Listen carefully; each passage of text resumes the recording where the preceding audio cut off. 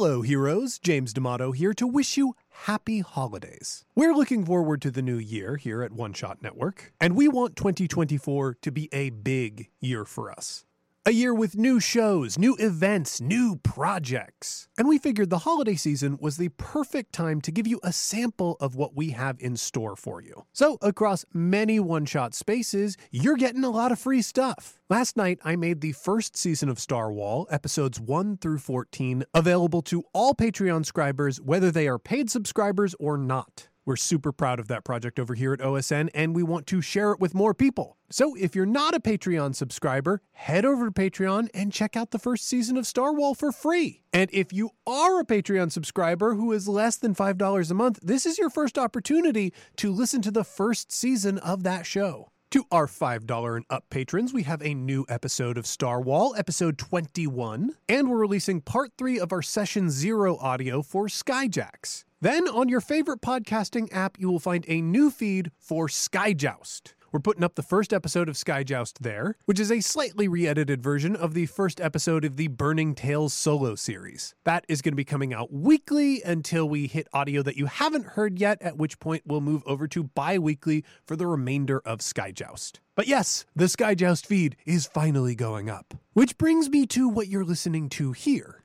You see, I want to bring you new shows in 2024, and producing Skyjoust gave me a taste for producing competitive actual plays. I've done this a couple times in the past with the Dungeon Dome, Dungeons & Dollars, and of course Skyjoust, but I feel the tension of real competition could be underscored even more with cash prizes. Which is why my new show, Adventure Capitalists, combines all of that with the worst murder hobo-y tendencies of anyone who sits down to play an RPG. Adventure Capitalist pits 2 teams of 4 players against each other head-to-head with one goal: to have their team make as much in-game money as possible at the end of 4 sessions. And whichever group manages to do that wins a real-world cash prize. I put together teams of some of your favorite one-shot performers and new faces who all have backgrounds in comedy, and I let them draft-style create their own world to play out this game in. The setting they came up with is marvelously chaotic and extremely dangerous, which made Morkborg the perfect game system to run this in. What you're about to hear is the first episode of the first session for Team LA. That team is composed of Rashawn Nadine Scott, Tyler Samples, Alan Linick, and new voice Avery Lee. And I think you'll see this is an extremely appropriate gift on this holiday season. So, with all that out of the way, please enjoy.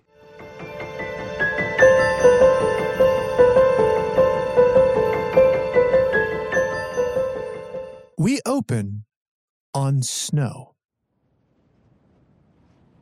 Snow falling gently over hills and mounds of endless fields of rolling white. We can see that these hills have almost a regular shape to them, that if you look at them from above, they're square, rectangular.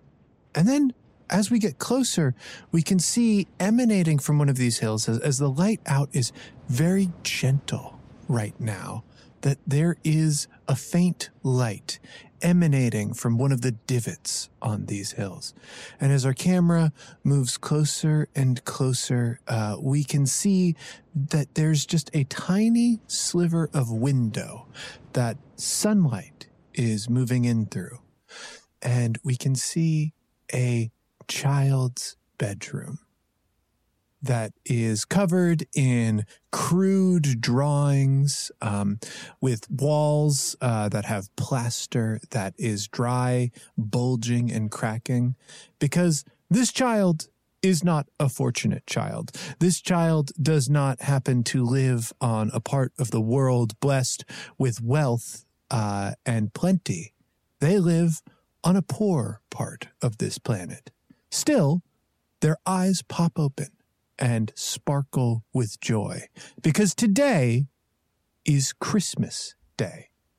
They spring out of bed, they run through the house, and they enter their living room and see something that causes their eyes to well up with happy tears, because they see an endless field of presents, almost so many presents that it's basically impossible to move through the room. As they step forward, they realize that one of these gifts is already open. Why, it's the toy train, the wooden toy train from the window of the toy store that they have wanted for so long. And they look across the room, and there's another, and another, and another. The same toy train, hundreds upon hundreds in this room. It is a joyful thing, but there is a spark of horror buried in that thing.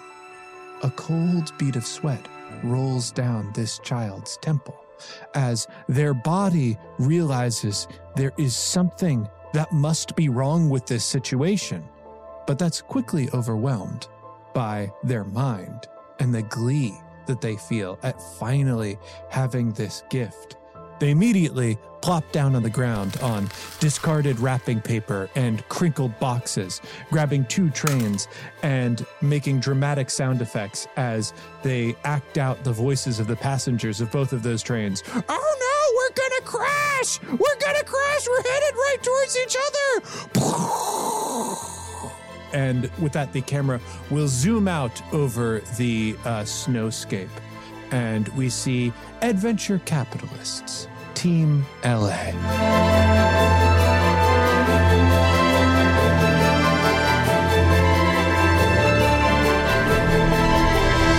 Now, I would love to know who our characters are for this. And the way that we're going to meet these characters, yes, Alan Linick and Rashawn are doing the scissor gesture, which is great. It's a very, very queer positive sort of way to start this off. I want to know where your character is. And an important thing about this is your character is going to return to this place at the start of every day. As soon as the first child wakes up and it is Christmas once again, that is where your character is going to be. So tell us where on however many years or months, we don't know at this point, ago, the Christmas loop started, where your character had fallen asleep and where they are going to wake up.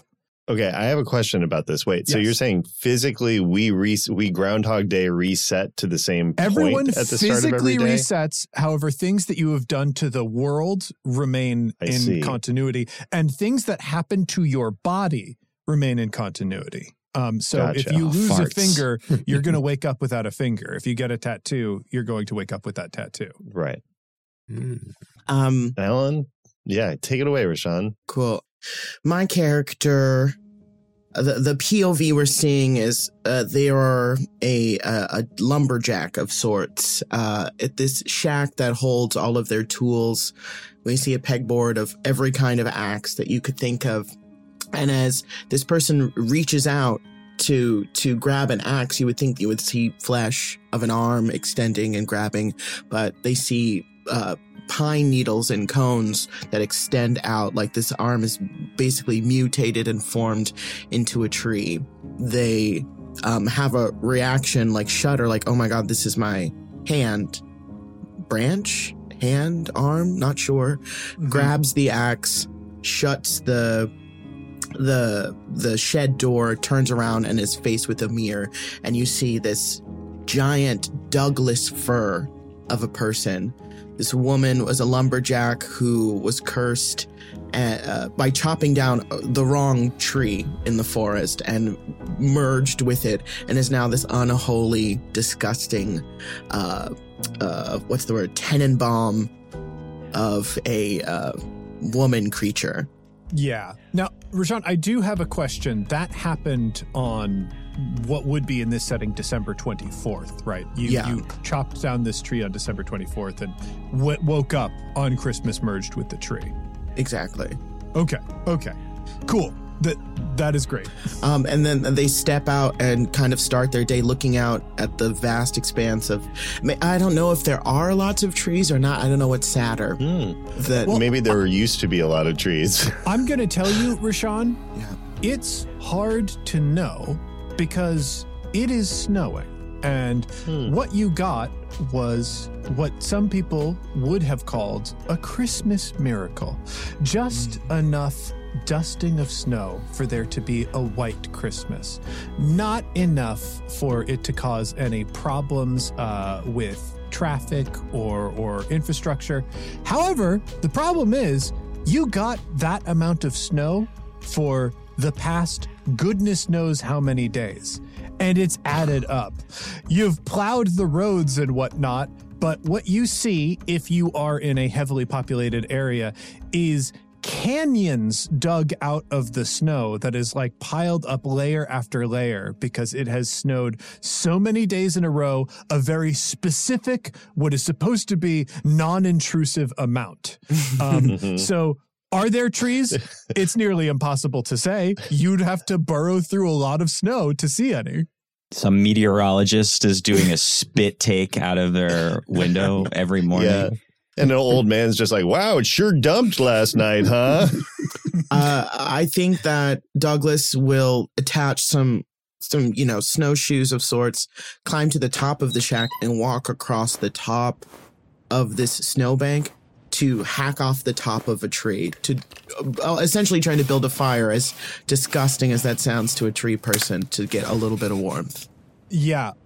I think, Rashawn, like you were absolutely able to do that, and you do see like the peaks of some very tall trees like sticking out above the snow line. You expertly as a lumberjack like grab what you need. You move down, set these pieces of wood in your fire, and then the smell hits you. And of course, it smells like pine, but there is something in you that makes it feel like it also smells like pork.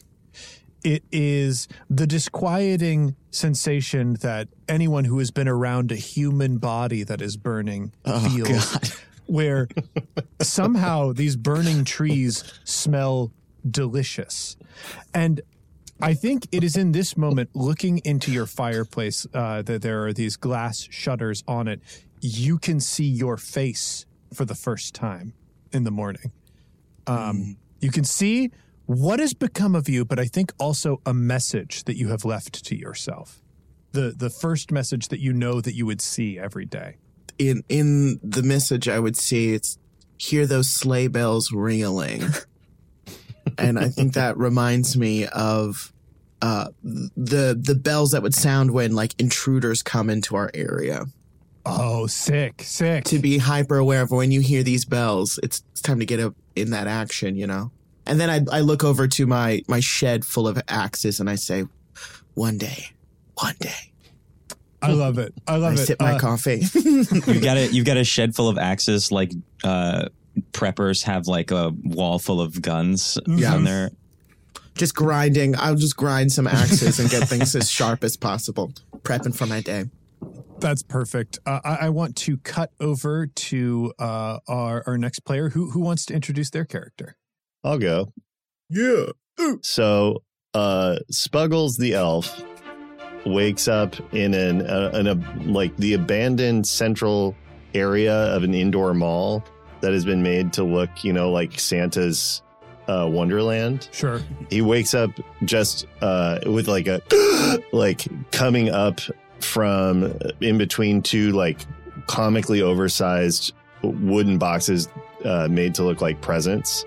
He has like a bottle in one hand that's like mostly empty, and he wakes up, he looks around like in a panic. He has no idea where he is. He has no idea what's going on. He feels all over himself, and he can feel the jingle jangle of his little cap with the bell on it and his little pointy shoes, and he's like confused and terrified, and he's like ripping, and he looks and he sees his arms, and it says on his left arm it says look, and on his right arm it says inside, and he like spends a little bit of time like trying to figure that out, and then like sees his little soul bag, and he opens it, and then he looks, and then Tyler, for the benefit of the audience who's not insane, you do need to describe what a soul pin and a soul bag are. Yeah. Okay. Yes. Well, so every person, including Spuggles the elf, has a little soul bag, which is like Avery, would you call it like a colostomy bag? In some ways, yes, I think exactly. Yeah, like that. yeah. And so he has this little bag that holds his soul pinned to his body because Alan, right? As we all know, babies when they're born, their souls come out first, and then their bodies come out, and their souls have to be pinned. You got to catch the soul and put it back in there. The doctors have to catch the soul and physically attach it to the body using a soul pin, which allows people to control their bodies, and the souls don't become birds, which is hugely important.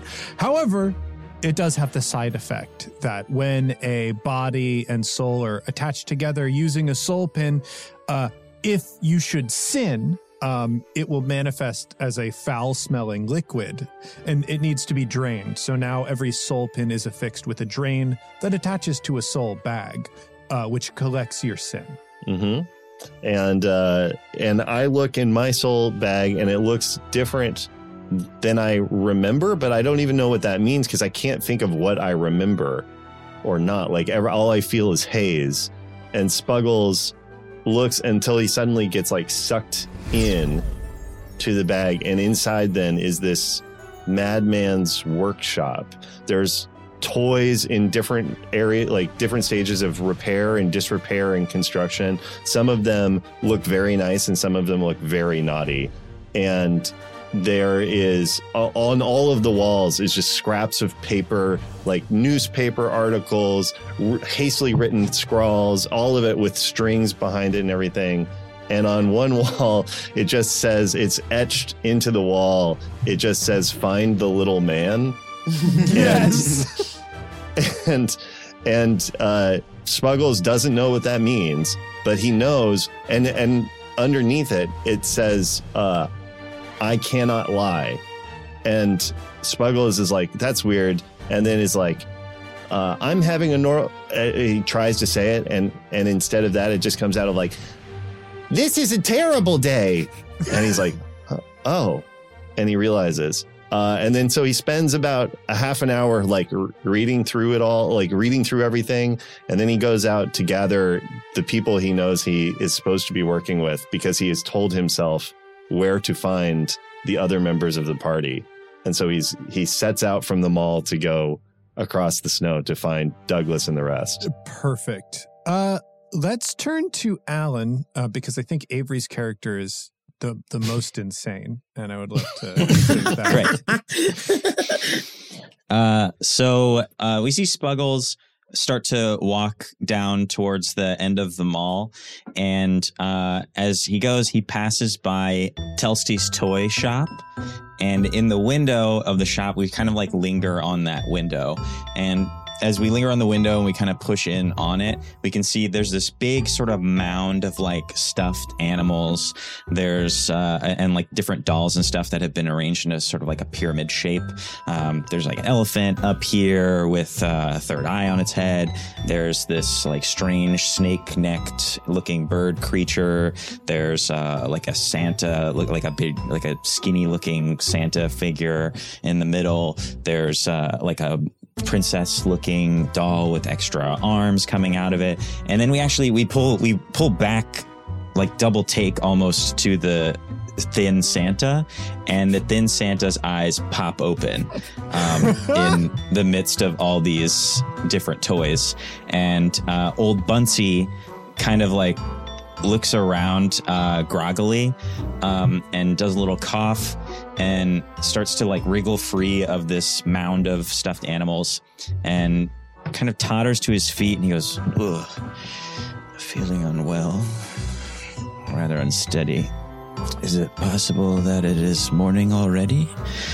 And for those of you who don't know, which I think is all of you listening, old Bunsey has been blessed by the other team with the blessing that he can only speak in rhyme.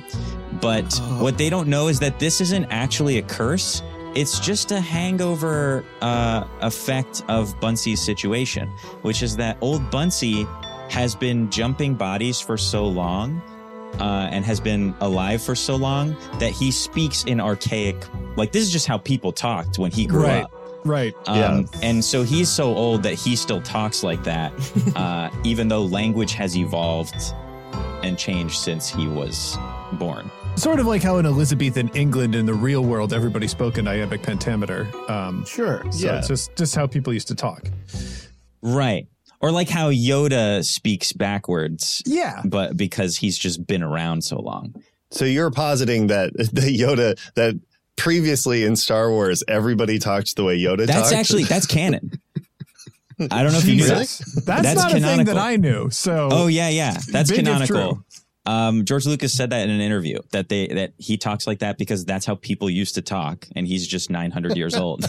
Now there's no one as old as Yoda. I think everybody who's made the Old Republic video games is a fucking coward now. Because they haven't stuck to because they didn't speak in Yodaisms. Yeah, they should have spoken in Yodaisms. Yodish. But old Bunsey pulls himself up to his feet, and he can remember that the plan was, who's got all the cash on Christmas morning? Toy stores. So the plan was stay overnight in a toy store, wake up, knock off the toy store, and be on your merry way.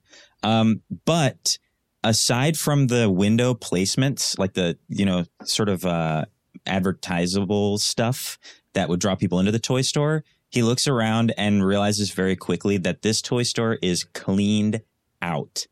And it looks like they are way behind on like restocking. Like everything just feels like gone. And he kind of totters to his feet. And as he goes to put his hand to his forehead, he sees on his left hand where his three lesser fingers, middle ring and pinky finger should be, instead are gone. As that's normal. He knows that. But what's unusual is that on the sort of knuckle stumps where his fingers used to be is a tattoo. And he pulls up and kind of squints at it. And the tattoo says coffee shop on it. And he goes, huh? And kind of looks at it and then sees another tattoo kind of poking out of the cuff of his red jumpsuit that he's wearing, and goes to kind of roll down and read more of the tattoo. But the next one down on his wrist says not yet. So he rolls it back up. Does a little cough, looks down at his soul bag, and it is bulging full. It is almost overflowing. And he spots on the far corner of the wall, under a big wall that says wooden choo-choos, a little splot, like a stain on the ground, and thinks to himself, wow, looks like I won't be the first one to do this, so whatever. And walks over and empties out his bag on the stain, which grows ever so slightly. And then he heads out the door. Bring, ding, ding, ding. Perfect. Avery, let's cut over to you. Oh, so then the camera pulls up in the air and we see the whole, everyone's happily, celebrating Christmas morning, very, twinkling lights, all that. And then we pull back and we go farther into the outskirts of the town. And there's like, there's like a cave there, and it's like, but it's kind of like it looks like a house, kind of like, oh, so someone lives here maybe. But then next to that, there's like a stables outside that's kind of like run down there. And then we go in the stables and there's like some hay and stuff on the ground. And we see there's like it's kind of like a minotaur with a bottom half and arms of a reindeer, but then the rest of it is like not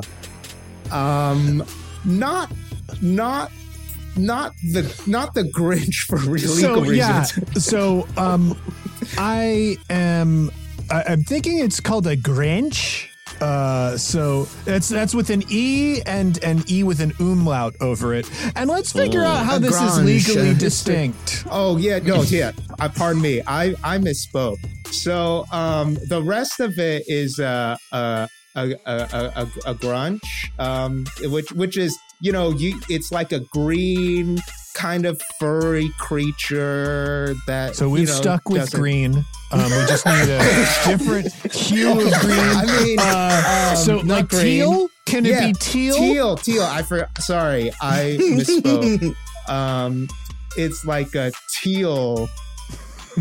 And the hair is braided, right? It's not like Yeah. Well, actually, no. I solved this one. It's not hair. It's down feathers. Feathers. Oh. Okay, Because a Grinch is part demon. Is a demon creature. it's and like all it's like a demons Krampus. Start as birds. Yeah. So yes. Yeah. Of course. Yeah, a yeah, bird yeah. Krampus. How A Krampus. how are you saying it again? a Grinch. A Hang on. Grinch? I'm going to figure out how Okay. to pronounce. A Grinch. Sort of like a So it's like green with ch at the Yeah, end. yeah. A Grinch. Grinch. Yes, very Grinch. different. Yeah. Yeah, a Grinch. I think it's Grinch. a Grinch. Grinch sounds like No, Grinch something is that cooler. Romanians drink on holidays. Yeah. Oh, that which is Grinch. perfect. A Grinch. A A Grinch. Grinch. A Grinch. Grinch. Yeah, and so half one of those. A classic. Yeah, And you said the arms of a reindeer? yeah. Arms of the reindeer. as So well. hooves. Hooves, Yeah, and it's hooves. got the head of a reindeer too, right? Or is that a head of a Grinch? So 6 appendages. Because I think it yes, needs a head of reindeer a reindeer. nose, Yes, no head matter of a what. reindeer. Okay. Head of a reindeer. Yeah. Okay. It's got the horns. So you got the yep. antlers too. Yep. That's This is more horror. That's I what I- already knew the description of Avery's character, and I had not pieced together how horrible it was. Well, I mean, horrible. I can't wait to tell you that the velvet is molting on it. So, kind of no. eternally, there's like the velvet sloughing off with like coats and sheets of blood. Ugh. Yeah. Yeah, it's gross. But yeah, it's because the its name is a Grunch, and his dad was the Grunch, and he had sex with Rudolph's mom, and so that's why he looks the way he does. And visually, the audience is getting this information because I think carved onto the wall of your cave is a crude family tree. okay. That sort of I thought you were going to explains. say a crude drawing of them. Yeah, that's where I thought we were going as well. Of the No, act. no, I don't. I mean, maybe. I who knows? celebrate my origins. Yeah. But like, You're all too cowardly to publicly show your conception. yeah, I mean, and we can see that like your brother, your half brother, is Rudolph, the Rudolph. For sure. So yeah, on the wall there's some like Polaroids of the Grunch having sex with Rudolph's mom, and they're like the only photos that Grunch has of his mom. So he's like, "Oh, this Oh is." God! They don't. He doesn't know what happened. He has no memory. I forgot. Yeah, he has no memory. Sure, But yeah, and then he looks. Grunch looks down at him. He has some tattoos as well. I think it says John G. murdered my wife. Is what one of them says, and find him and kill him. There's a bunch of stuff. There's a bunch of info. Sure, on him. sure. But that's part of it, which I love. Yeah. And then, he's also got a soul bag on him. One of those things. It's, attached to his intestine and his side. And I think it looks kind of whimsically Seussian. It's got like kind of those windy pipes and like a little bit of a knobbly design to it. Yeah. More whimsical than everybody else's. Yeah, and there's like a side pouch too on it that has like some oats and stuff. So then he goes in and he starts eating some from the oat side. Sure. And he also has a laptop. and he cracks open the laptop. His memory is not good, but he does remember his crypto key. And he goes just to check to see his accounts, how they're doing. Well, Avery, I'm so glad that you brought this up because I had a long time to think about what cryptocurrency meant, because that's the wish that you had for your character, was for him to be good at cryptocurrency. Just all the online. And you'll see some of this on your character sheet as well, but cryptocurrency is important in the banishment and binding of demons. It's currency that is made out of the bones of dead humans. You have to make and carve small discs out of the C6 and C7 spine bones specifically. And you can use that in addition to blockchains to bind a demon and turn them into a type of token, which allows you to command their powers. So you are well versed in cryptocurrency and blockchain management. So if you come across a demon, will have the tools that you need to bind that demon to your will, should you succeed at several rolls. Sure, yes. And then, so then it serves as a currency, because you can be like, here, take this, and this demon will do an hour's worth of service for you. Yeah, exactly. Yeah. It's and also sometimes extreme monetary value. Sometimes. I mean, see, like the thing is, if you get this token, you can unleash the demon from it. That's what it allows you to do. It doesn't do what you tell it to. You'll just unleash it. So for most people, this is worse than worthless to possess these, because it's like just possessing something very dangerous that you probably wouldn't want around you. But people do buy and sell them, and there's a huge insistence on their value. So there's a certain subset of people that won't stop talking about it and how it has great potential for the future. And really what it is collecting more demons in populated areas waiting to be unleashed by the blockchains, which barely hold them back. And sometimes the value goes up a lot. Yeah. Sometimes. There's it's speculative value. It's like, what could I do if I could command this demon? And once they work that out, oh my gosh, the economy is going to be incredible. Once they work out controlling the demons, then all the problems are solved. You're going to wish that you had gotten in on this now. You're going to wish that you had a closet full of demons. Yeah. I should have got in when it was low. I just have them in storage, just kind of sitting on them waiting. Yeah. It's all right. There's always new demon coins that are launching, so we can hop on the next one. Yeah, that's true. Avery, I have the question: what is the message that makes Grunch sort of head out to the location that everybody is going to meet up at? So then Grunch also has a little dog, and the dog starts licking his face, and then she's like, "Oh, okay," and then he follows the dog, and then the dog goes over to this sled, and the dog's like, "Come on," and then Grunch gets on the sled, and the dog starts pulling him, and then away he goes. Excellent. He just trusts. Yeah. The dog knows where to go. Yeah. Now actually this brings up an important question maybe for James. Does the curse only affect human, like sapient beings? I am going to say yes, because we're going to see. So the dog. The dog does remember everything. Yeah, the dogs know. That's fun. Yeah, dogs absolutely know what's going on.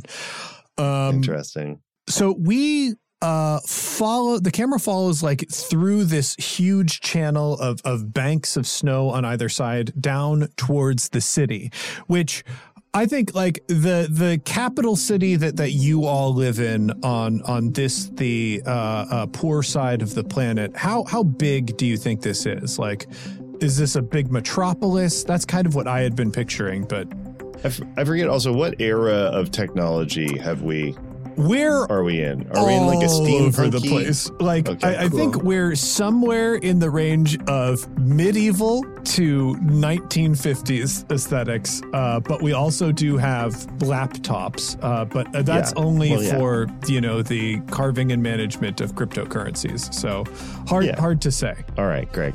Yeah, so I was kind of picturing almost like Victorian London-sized city. Like, this is a decent city, pretty tall buildings and whatnot, and right now just covered in a blanket of snow, and there are these thick, high-walled channels of snow that is piled up and piled up and piled up, because and the plows are out. They're being plowed to the side every day, but the banks of snow are getting higher and higher. It's this huge logistical nightmare. You can see layer after layer carved into these gigantic walls of snow and ice that some of the less well-maintained buildings are already starting to buckle under the weight of all of this snow. But people are, for the most part, going about their day and preparing for this like joyous celebration of Christmas. It is here. The city is alive, but it is not alight with workers. This is a day off for people. They are joyfully dancing through the streets, moving through these channeled snowbanks, and we find here, at this specific time, a coffee shop that over the last however long has been a coincidental meeting place for your group of four that slowly moved into an intentional rendezvous imagined by the version of yourself who was awake and active the previous day. You have, we can see in the past, flashbacks of your group. We'll see, it's mostly in black and white, but you're lit up in red and green, walking past each other. And we can see shades and shadows of previous meetings between you that are slowly drawing your group closer and closer together until you were sitting at the same table almost every day. And we cut to now, the present. I am going to declare this at, it's 11:11 a.m. Specifically. It's enough time that old Bunsey didn't go here immediately. We know that. Bunsey did something before, but everybody else kind of arrived. I think Bunsey is the last to arrive. You all sit. You are all facing each other. These are strangers to you.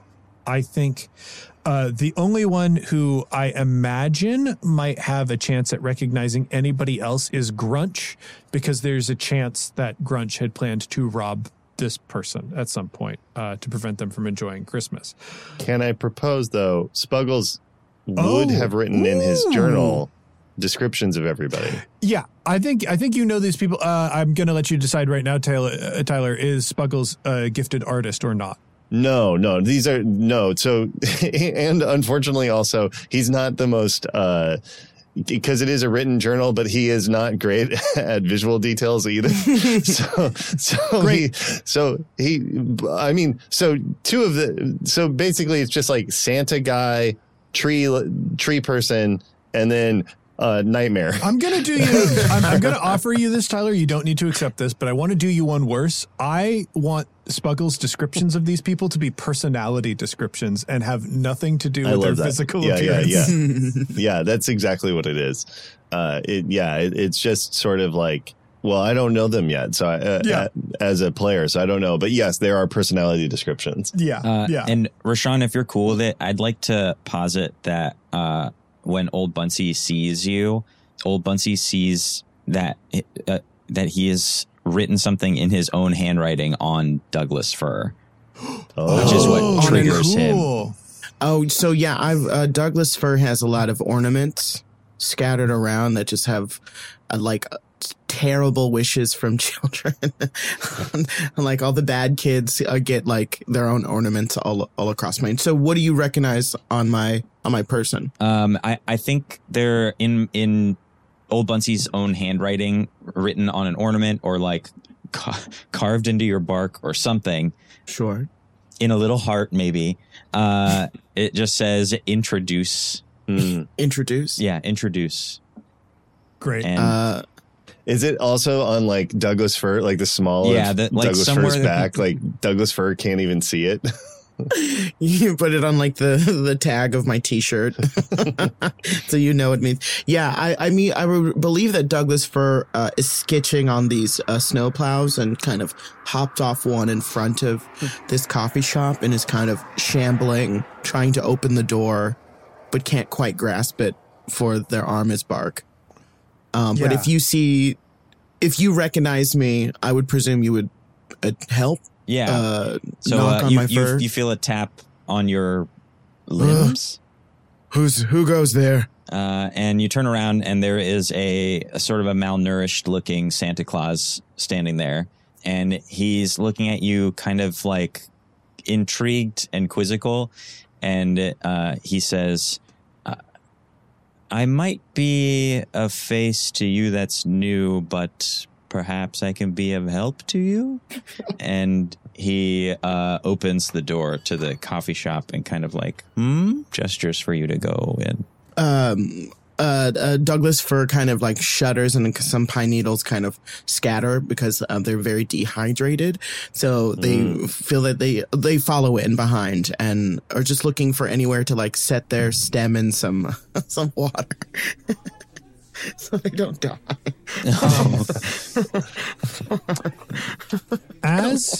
As you are like all now in this coffee shop and like again drawn to the same table to like all be looking at each other for the first time, though some part of you knows that this is not the first time.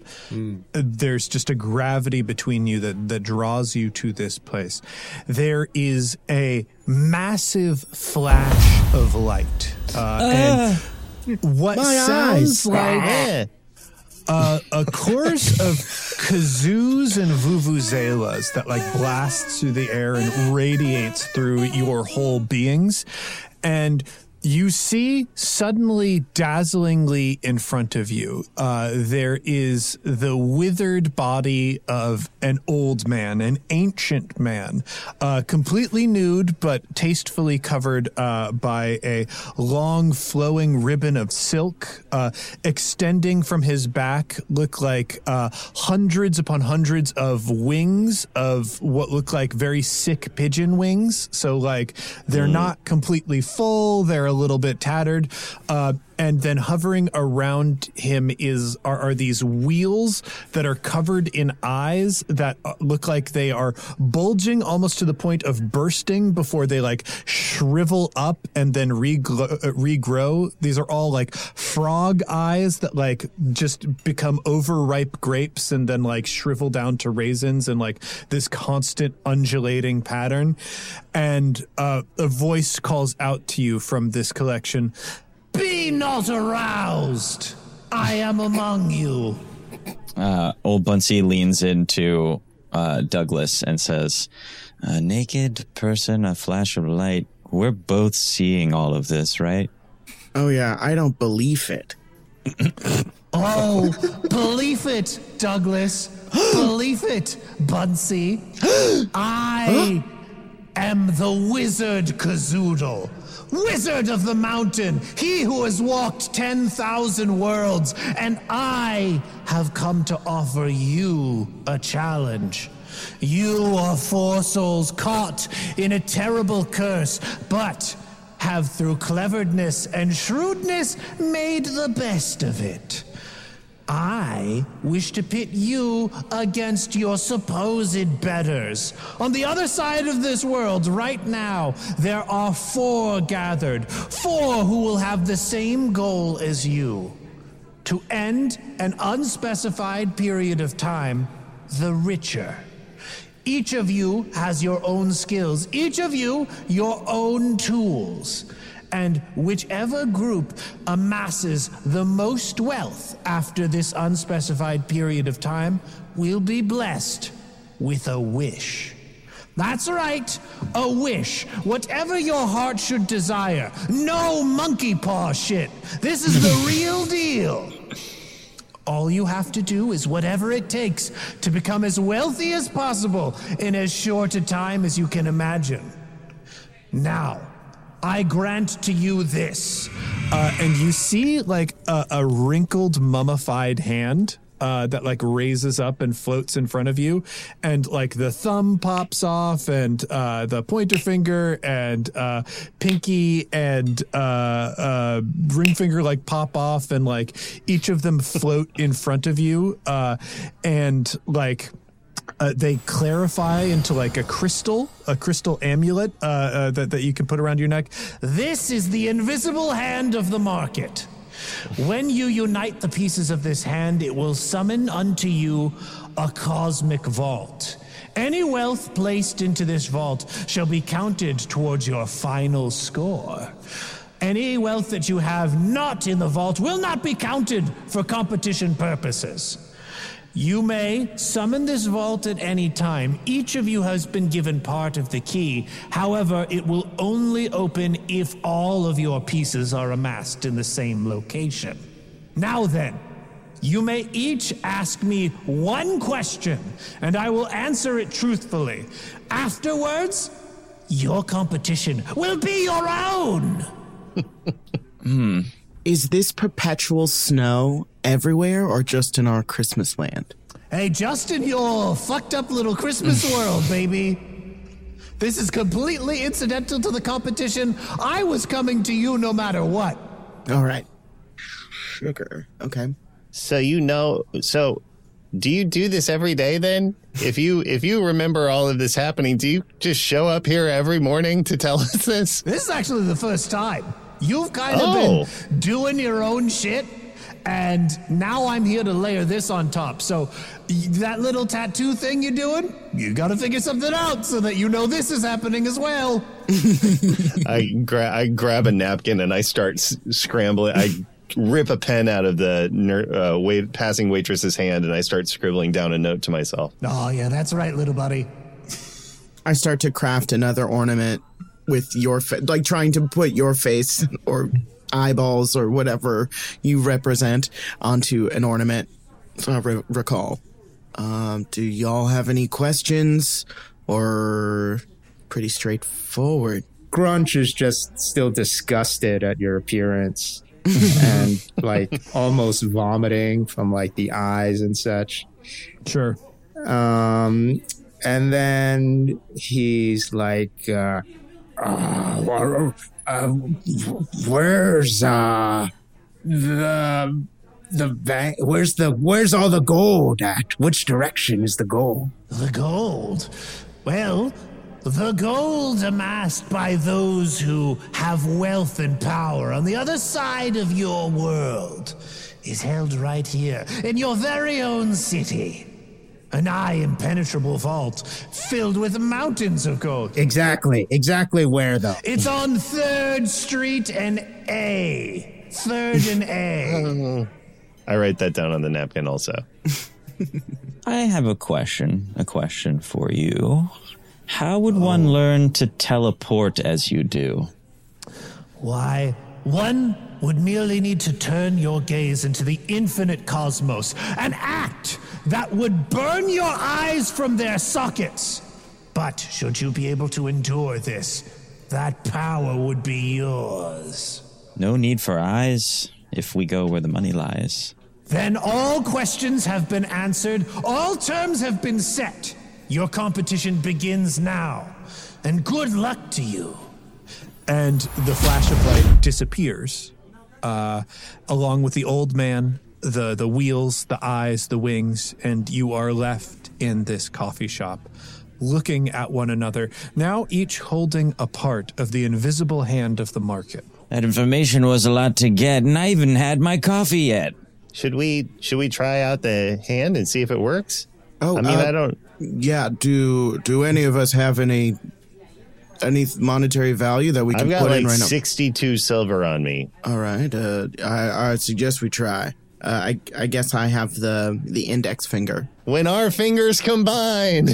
Yeah, as you hold the fingers up, the remaining part of the hand, which is just like this middle finger with all of the other fingers taken off, appears in front of you, and you can each place your finger and its location on the hand. Oh yeah, and for sure we have to Power Rangers shout our finger as we do it, right?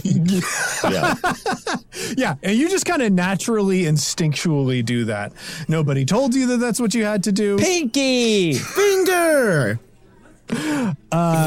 You place this onto the hand. The hand like animates to life, moves forward, and then like starts dialing a radial lock, which like slowly forms the face of this vault in the middle of the coffee shop. I think like horribly crushing a table that like somebody only barely scrambles out, getting out of the way of this like massive vault.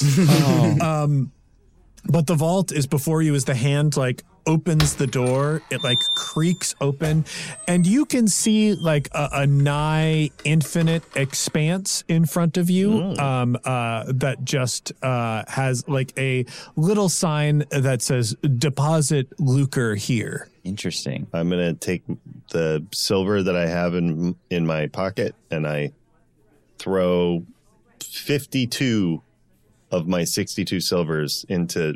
Is there like a bucket or something, or is it just a big expansive floor? It's just a huge expansive floor. I just throw the coins on the floor. Ching, ching, ding, ding, ding, ding. My new friends, I'd like to make a quick investigation to see what happens if we summon the vault in a new orientation. By all means, yeah. I take my what does that mean? I take my index finger back, or my pinky finger back. I rush. I get out of the vault door very almost quick. crushes you. I reach out my axe so you can grab it so we can yank it back. You dirty son of a bitch! Oops. You gotta rhyme it. Oops. Whoops. And then could we kind of put the hand like, as a normal hand reaching out to us? I'm going to try summoning the hand pointing downward to see if the vault then also points downward. Like turning somebody upside down and shaking Yeah. Okay, yeah. So what happens? Like you summon the vault. It goes through the entire summoning sequence. You do have to shout the names of the fingers. Right. But the vault summons and the door opens, but it does open upside down. So the expanse, the like kind of infinite expanse, the floor is now on the ceiling, and gravity will change as you cross that threshold. Okay. Now that's interesting. That is interesting. I don't know how we're going to make use of it just yet, but it feels like something. We've got something there. You can't say we don't have something there. I could, but I'd be lying. Yeah. Douglas would like to ask about the security of these fingers. Is this something we feel we should have on our person at all times, or hidden somewhere in our Christmas wasteland? No, I think we should definitely keep them on our persons at all time. 1 second, and I'm going to go into my soul bag. And also, the other thing of it is so my hands are sticky is the thing I have, and I realize it's because of me constantly opening and pulling myself into my soul bag, so they're covered in just a thin film of sin. Mm-hmm. So I go in, and I'm going to come back out with some wire and help everybody affix them to make little necklaces of our fingers. Yeah, I put it around my center bark, like very deep, like you'd have to reach so far into the tree. And I'm sure there's birds and stuff in there, or little creatures. I hope not. Birds are the souls of dead people. Never mind. That's not what I said. There's squirrels. Yes. Yeah.